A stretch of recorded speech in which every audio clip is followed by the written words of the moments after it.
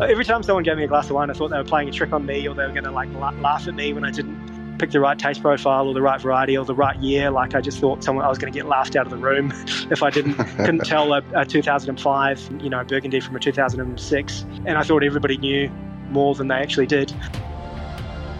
This is the Deep in the Weeds podcast. I'm Anthony Huckstep. As we've discussed, the events of 2020 forced many to pivot and change their business models to survive. For many, it was an awakening, a chance to change their business in ways they never thought they had the time or the bravery to do.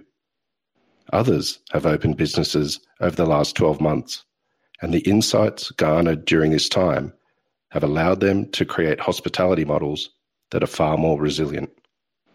Max Walker is the owner of Paranormal Wines in Campbell in the ACT. Max, how you going? I'm good, thanks, mate. How are you? I'm good. You're literally moments away from opening your very first venue. How does that feel? It feels pretty weird. It's. I don't know. It's. I think it would be a surreal feeling for for anybody that's doing it, but to be doing it in this setting I'm still wrapping my head around it and processing it. But no, it's really exciting. Very, very exciting. Well, you've worked in award-winning venues in Melbourne and Sydney, and you're now in the capital in Canberra. Tell us, why did you come to Canberra in the first place? My partner Georgia, we met when I was living in Sydney, and she is from Canberra. We after dating for a little while, we decided to visit Canberra, and the only other time I'd been to Canberra was when I was about 14 years old with my dad. I'm originally from New Zealand, and he's quite a prominent architect in New Zealand, and architects hate planned cities. So we remember driving through Canberra, and he was just ragging on it the whole time about how there's too many roundabouts and too much space, and it's not organic because it's all planned and it's one man's vision, and it shouldn't be, city shouldn't be like this, And then obviously, I moved to Australia when I was about 22, moved to Melbourne, and then subsequently lived in Sydney as well. And everybody they just rag on Canberra. So it's not really fair, really. And so anyway, I obviously started dating someone that was from Canberra, and then visited the city. And when you kind of go somewhere with someone who knows where the cool stuff is and what the right thing to do is, you see it through a completely different lens. Also, I was lucky enough to have a good friend of mine, Nick Smith, open a bar called Bar Rockford, and then had heard a lot about that and really wanted to visit. And then me and Georgia visited, and we walked upstairs up into this amazing bar, and I was like, fuck, this is awesome. This is not even like a great bar in Canberra. This is a great bar like Australia, Australian standard. Then from there, we just kind of discovered all sorts of great markets, other great venues, amazing parks. And then, just kind of gradually thought maybe we should just move here, maybe let's turn the holiday into our lives, really. So, yeah. Well, the food scene has really changed quite a lot in the last 5 to 10 years in Canberra. It's quite extraordinary. And as you say, there's some venues that could hold their own in some of the best cities in the world. Yeah. And Paranormal Wines is something a bit different, not just for Canberra, but for Sydney or Melbourne as well. Can you tell us the idea behind Paranormal Wines? Yeah, so Paranormal Wines, I'll give you the spiel, is a sort of, I guess, a natural wine focused bottle shop. I guess the unique aspect about it is that we do offer a drink-in option for a small corkage. So essentially we're a bottle shop and a bar. So it's more of it's not really an original idea. It's a very kind of European model. I mean, it was kind of inspired through a couple of years ago. Georgia and I went to London and Paris, and going to places like P. Franco and the Le Cave de Septime in Paris, and just these amazing kind of little bottle shops that were kind of just more than bottle shops. They were kind of a space to you could have a little snack, you could kind of chat. you could take away stuff, you could have in, and it was just a really different setting to like appreciate all these kind of amazing, kind of interesting wines that I'd never seen before or seen photos of, and I'd never been able to get my hands on in Australia, and just be served by someone, wearing a t-shirt, who's very kind of like, just in a really relaxed, casual setting, and it just kind of stripping all the pretense away was something that I really stuck with me and resonated. And so, that's, I guess, how the idea was born. Did the concept change at all given the events of 2020 with the pandemic and the impact that it had on the hospitality sector? Yeah, for sure. I mean, the concept was born in the pandemic. I guess the roots of it, the seeds of it, were planted during those trips to the trip to Europe. But this is definitely a COVID business. I was lucky enough to be working at Bar Rockford at the start of the year. Georgia had started her job. We moved in December, and I started working. So she started working in December, and I started working in January, and was just loving it. And just I was getting to sell some really cool wine, working with some really great people, really really lovely team there, and just serving. Getting to meet a lot of the Canberra hospitality community working there, because it's kind of like it's a kind of unofficial knockoff spot for hospo there, and lots of interesting people. It's a bit of a hub, so got to meet some really great other kind of interesting operators and staff that worked at different venues, and was just having a great time. Really enjoying myself. And then obviously COVID hit, and as a casual employee that hadn't been working for the company for very long, and also being a New Zealand citizen, I wasn't eligible for any benefits. So that was pretty hard.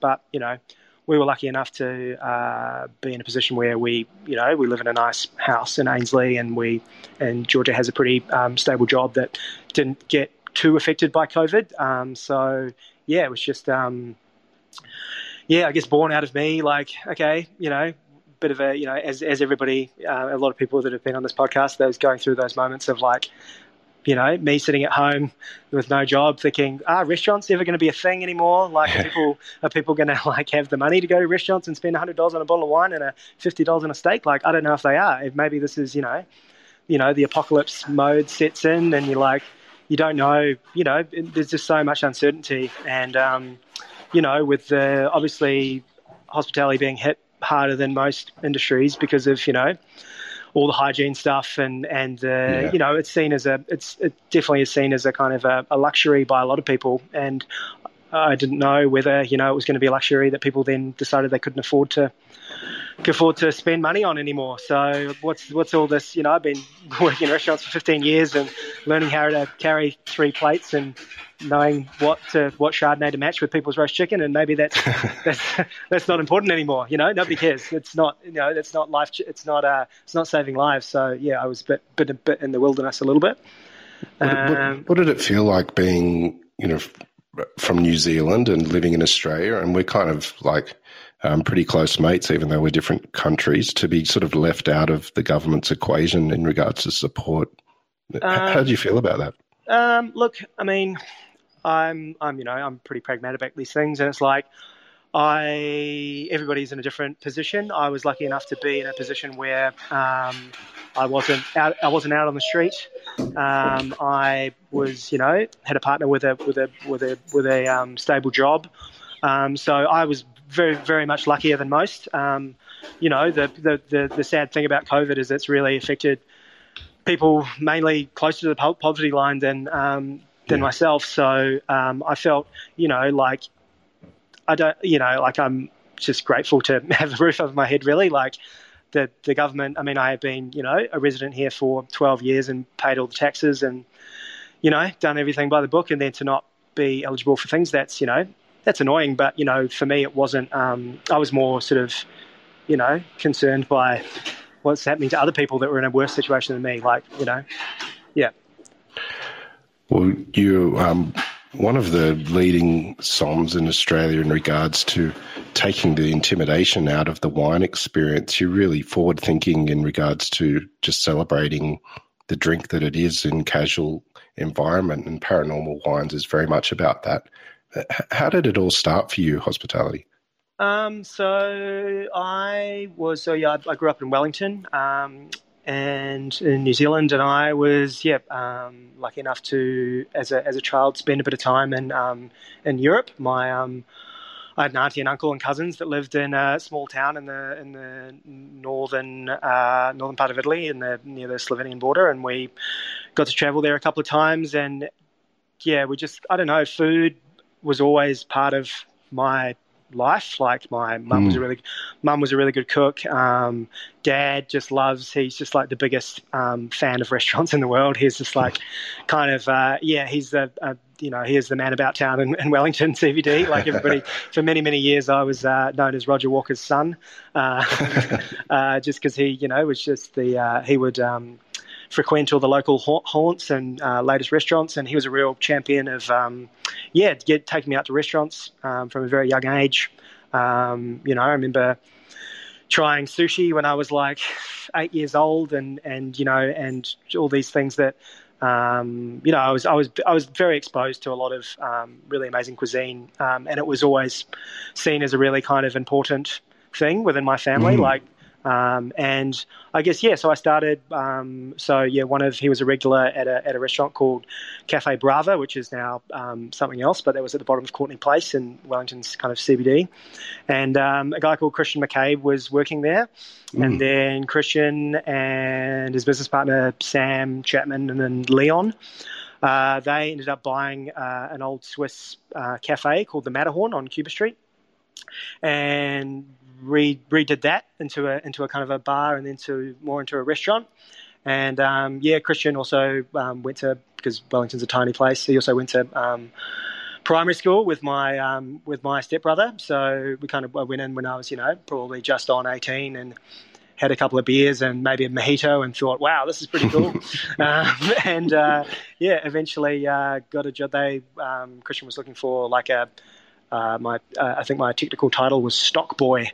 So just essentially a lackey to Matterhorn. Was kind of as clever a businessman as Christian is. Was kind of ill-advised that the cellar was actually upstairs. So every delivery I had to, every box of wine, every carton of soft drink I had to ferry upstairs. So I got pretty fit, and split a few jeans. Tried to wear cool tight jeans to work as the fashion was.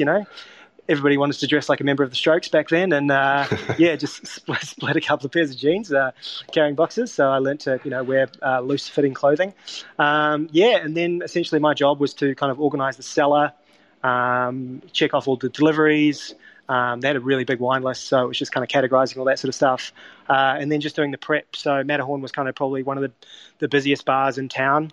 Also over the filming of like the Lord of the Rings trilogy, all the like Elijah Wood and all those guys would come and hang out. It was a bit of a crazy hotspot. So I was just, one of my jobs was prepping for the bar. So I used to make like buckets of Bloody Mary mix. I used to count 30 punnets of limes a day, pick 15 punnets of mint, because everybody was fucking drinking mojitos, and making heaps of sugar syrup. And so I just kind of worked during the day, and then when the bartenders came in, everything was kind of ready to go. And now, having been a bartender now, that was pretty fucking it's pretty lucky, bartenders, having some 18-year-old doing all your prep for you, like that was my first job. And then Christian and Sam opened another venue next door to the Matterhorn called Mighty Mighty, which is more like a Berlin style kind of loose nightclub bar, which was really fun. And that was a gig venue. And then I ended up working behind the bar there, and playing in a band that we used to play there quite often. And it was a good little it was a good little hub, that little Cuba Street precinct. And got to meet a lot of good Wellington locals, and ended up meeting a couple of guys I would end up working with quite closely in the future. It was a good time to be in hospitality, exciting, and in Wellington, having someone like Dave Verhall, who now has gone on to do the Town Mouse and Embler in Melbourne. Like when he started as head chef, everybody's very excited, and suddenly all this different kind of food was coming out, and all these Wellingtonians had to deal with share plates. Like everybody hated it. They're like, where's the protein and 2 veg? Like, what do you mean? Like, what do you mean it's just a pork chop? Where's the veg? Just those conversations going on and on and on. It was a really exciting time to be in Wellington for sure. Well, speaking of shared plates, you worked at a venue in Melbourne that was really part of the revolution of shared plates in Australia with the Movida Group. What was it like working with Frank?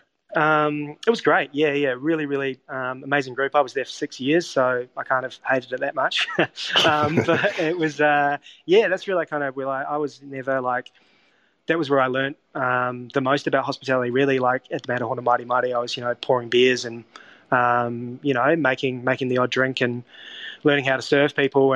But I wasn't working, they're definitely, the Matterhorn was a restaurant, but I was the kind of behind the scenes guy there. Learning how to be a proper bartender at a one hat restaurant, and learning all the Spanish words for food and all the different sizes of the dishes. I remember that really made my head spin, like tapas clásicas and raciones and like all the different sections and it was a real wake up call, and a real kind of had to absorb a lot of information very fast. But it was just super exciting. I was working at Movida Aqui the whole time, which is a big, like, over 200 seat restaurant in the middle of Melbourne. So Wellington's, relatively cosmopolitan, but then to be suddenly working in a giant, well-known Spanish restaurant on Little Bourke Street, full of hundreds and hundreds of Australians, particularly, was quite daunting.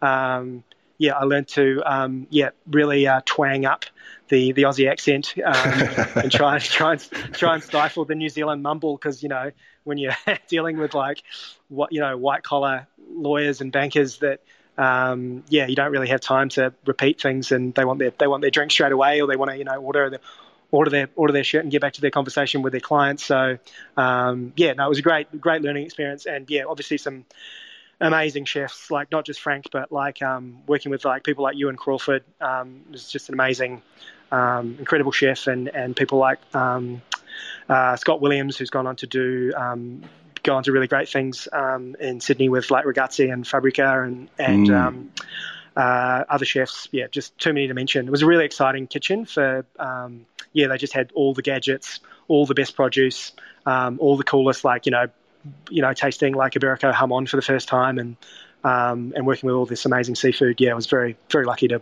be there. When did wine become a part of your conversation and really important key to your career? It was actually, it was later on. I've been a bartender. I was a bartender first and foremost. I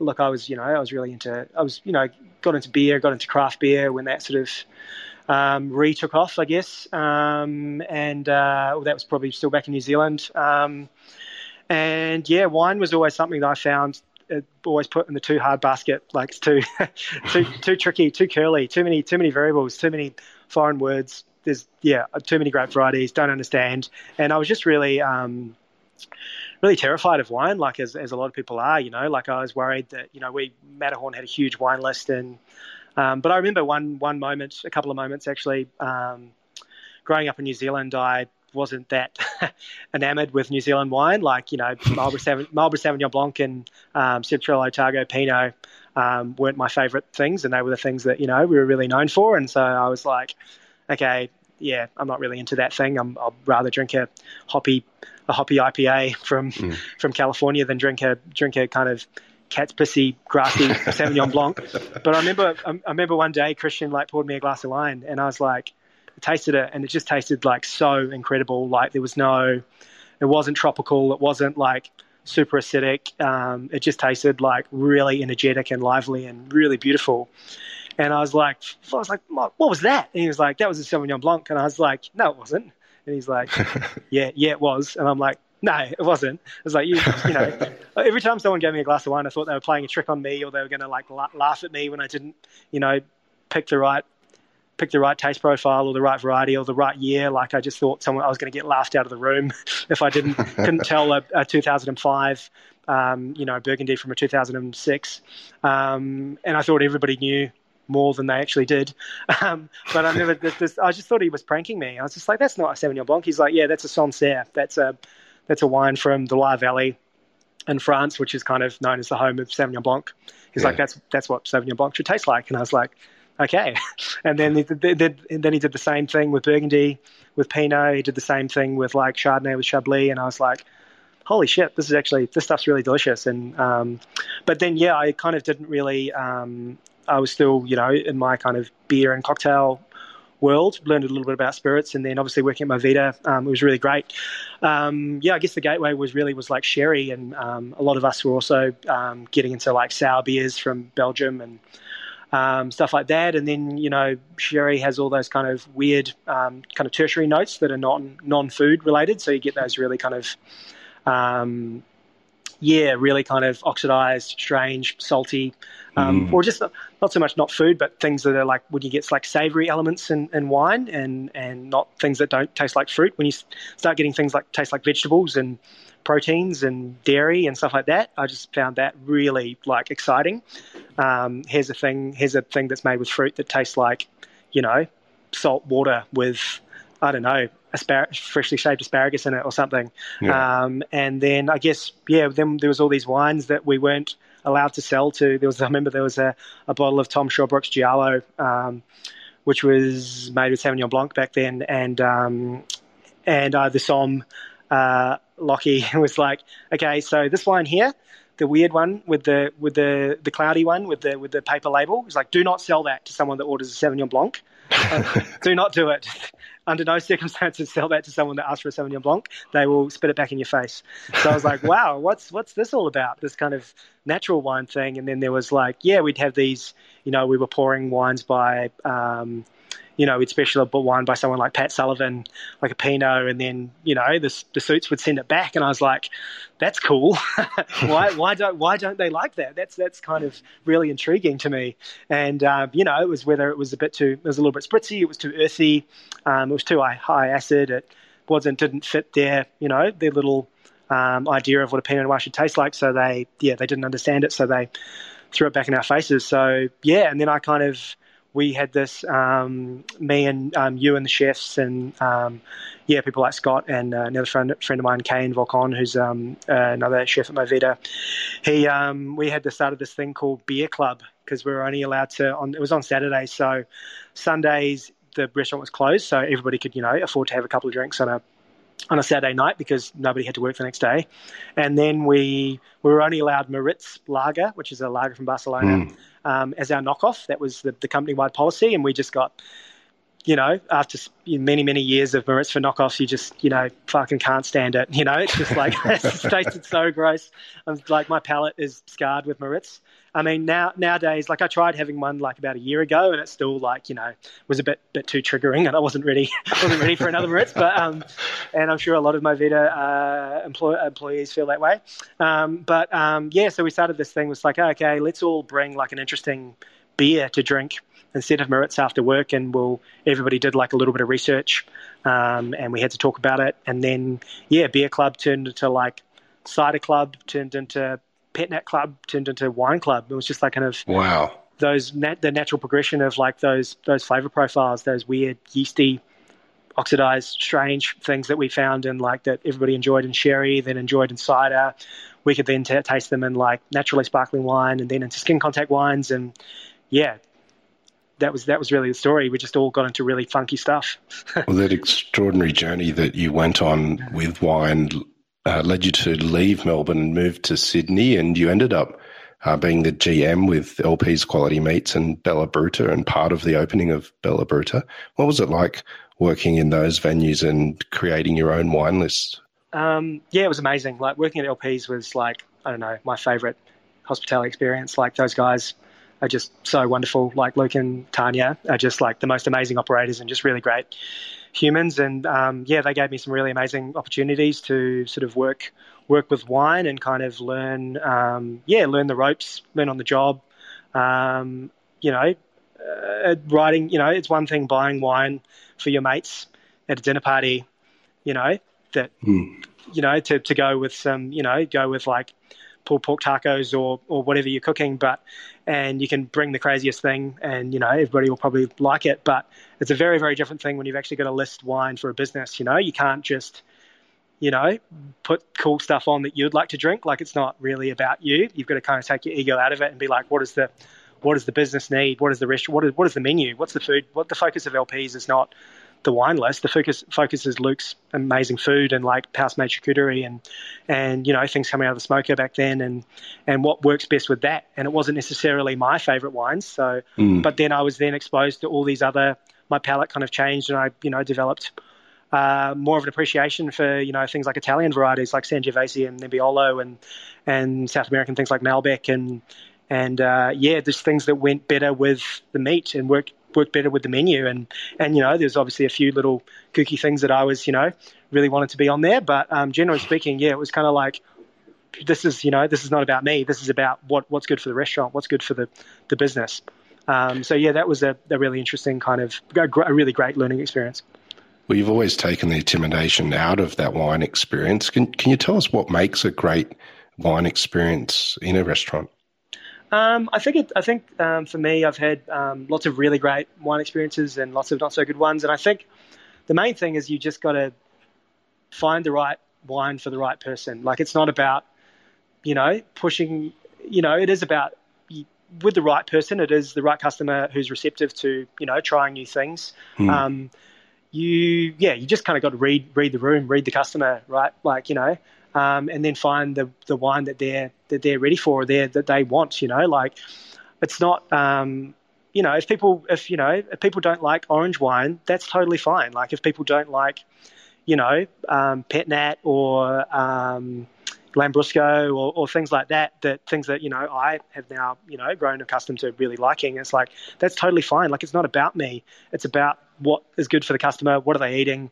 And like for someone, but I think it also is really important to, the same way as you eat at a restaurant, you eat things that you normally wouldn't cook at home or you haven't had before, or different combinations. And I think it's important for wine experiences to be, if it's, the customer's receptive to it, to open them up to new varieties, new areas, things like showing people that, here's a wine that's grown in Queensland. Here's, here's a wine from Slovenia. Here's a wine from, the Canary Islands. Like, getting people excited about things that are not just, Barossa Shiraz and Clare Valley Riesling, things that are, a bit more left of centre, I think, but also not kind of oversaturating them and confusing them with, wines that are a bit too avant-garde for where they are in their journey.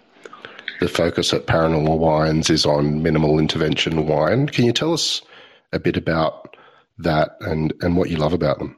I don't know.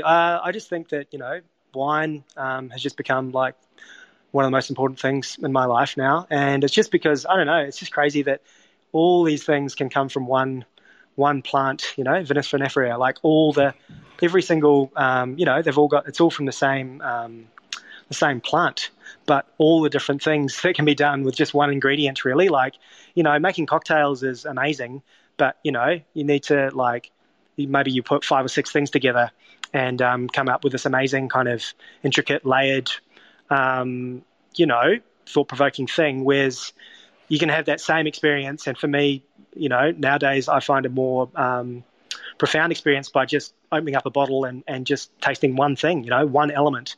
It's just Cabernet Franc, or it's just Chardonnay. I think that's really magical, and the way that people can do all the things that they can do. They can age things in oak, they can leave things on skins, they can add must to re-ferment things. They can, there are rules in winemaking, but there's kind of no rules in natural winemaking to a certain extent.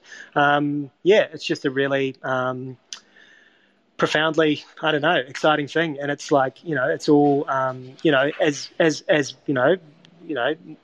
natural as these wines are, it's the winemakers that are real kind of heroes. Like, they take, a raw ingredient and turn it into something that, I'll drink something. I mean, I've drunk something, as most people that are into wine, I could tell you a bottle of wine that I had 3 years ago that just like completely spun me out, or, had a really profound emotional, a reaction.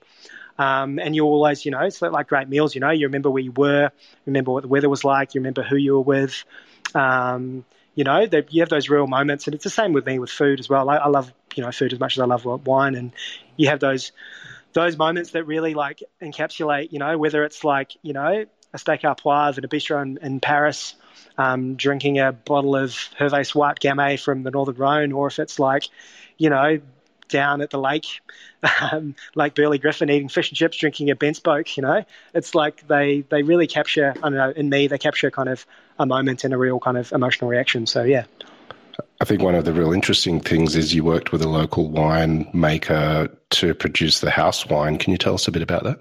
Yeah, so Sam Lation, who makes Melaleuca wines out in Yass, he's become a really good friend of mine over the years. We used to sell a lot of his wine at LPs, and particularly at Bella Bruta, the pizza shop. And he was like, at that stage didn't have representation, so he used to, didn't have a distributor, so he used to, he'd like, courier you things at the last minute. He would like bend over backwards to get you a wine on time. Like if you sold out of something, he would like, I think one time he even like just jumped in a car and drove from Canberra to Sydney to just drop off all this wine. It's just amazing. And his religion, we had lots in common. Like he used to play in a band, loves music, loves kind of interesting wine. And I just really liked his wine, and then met him, and then we just got on really well, and then we just kind of started chatting. And once we moved to Canberra, and I got to go out before COVID and help him make a wine, which was totally amazing. The house wine.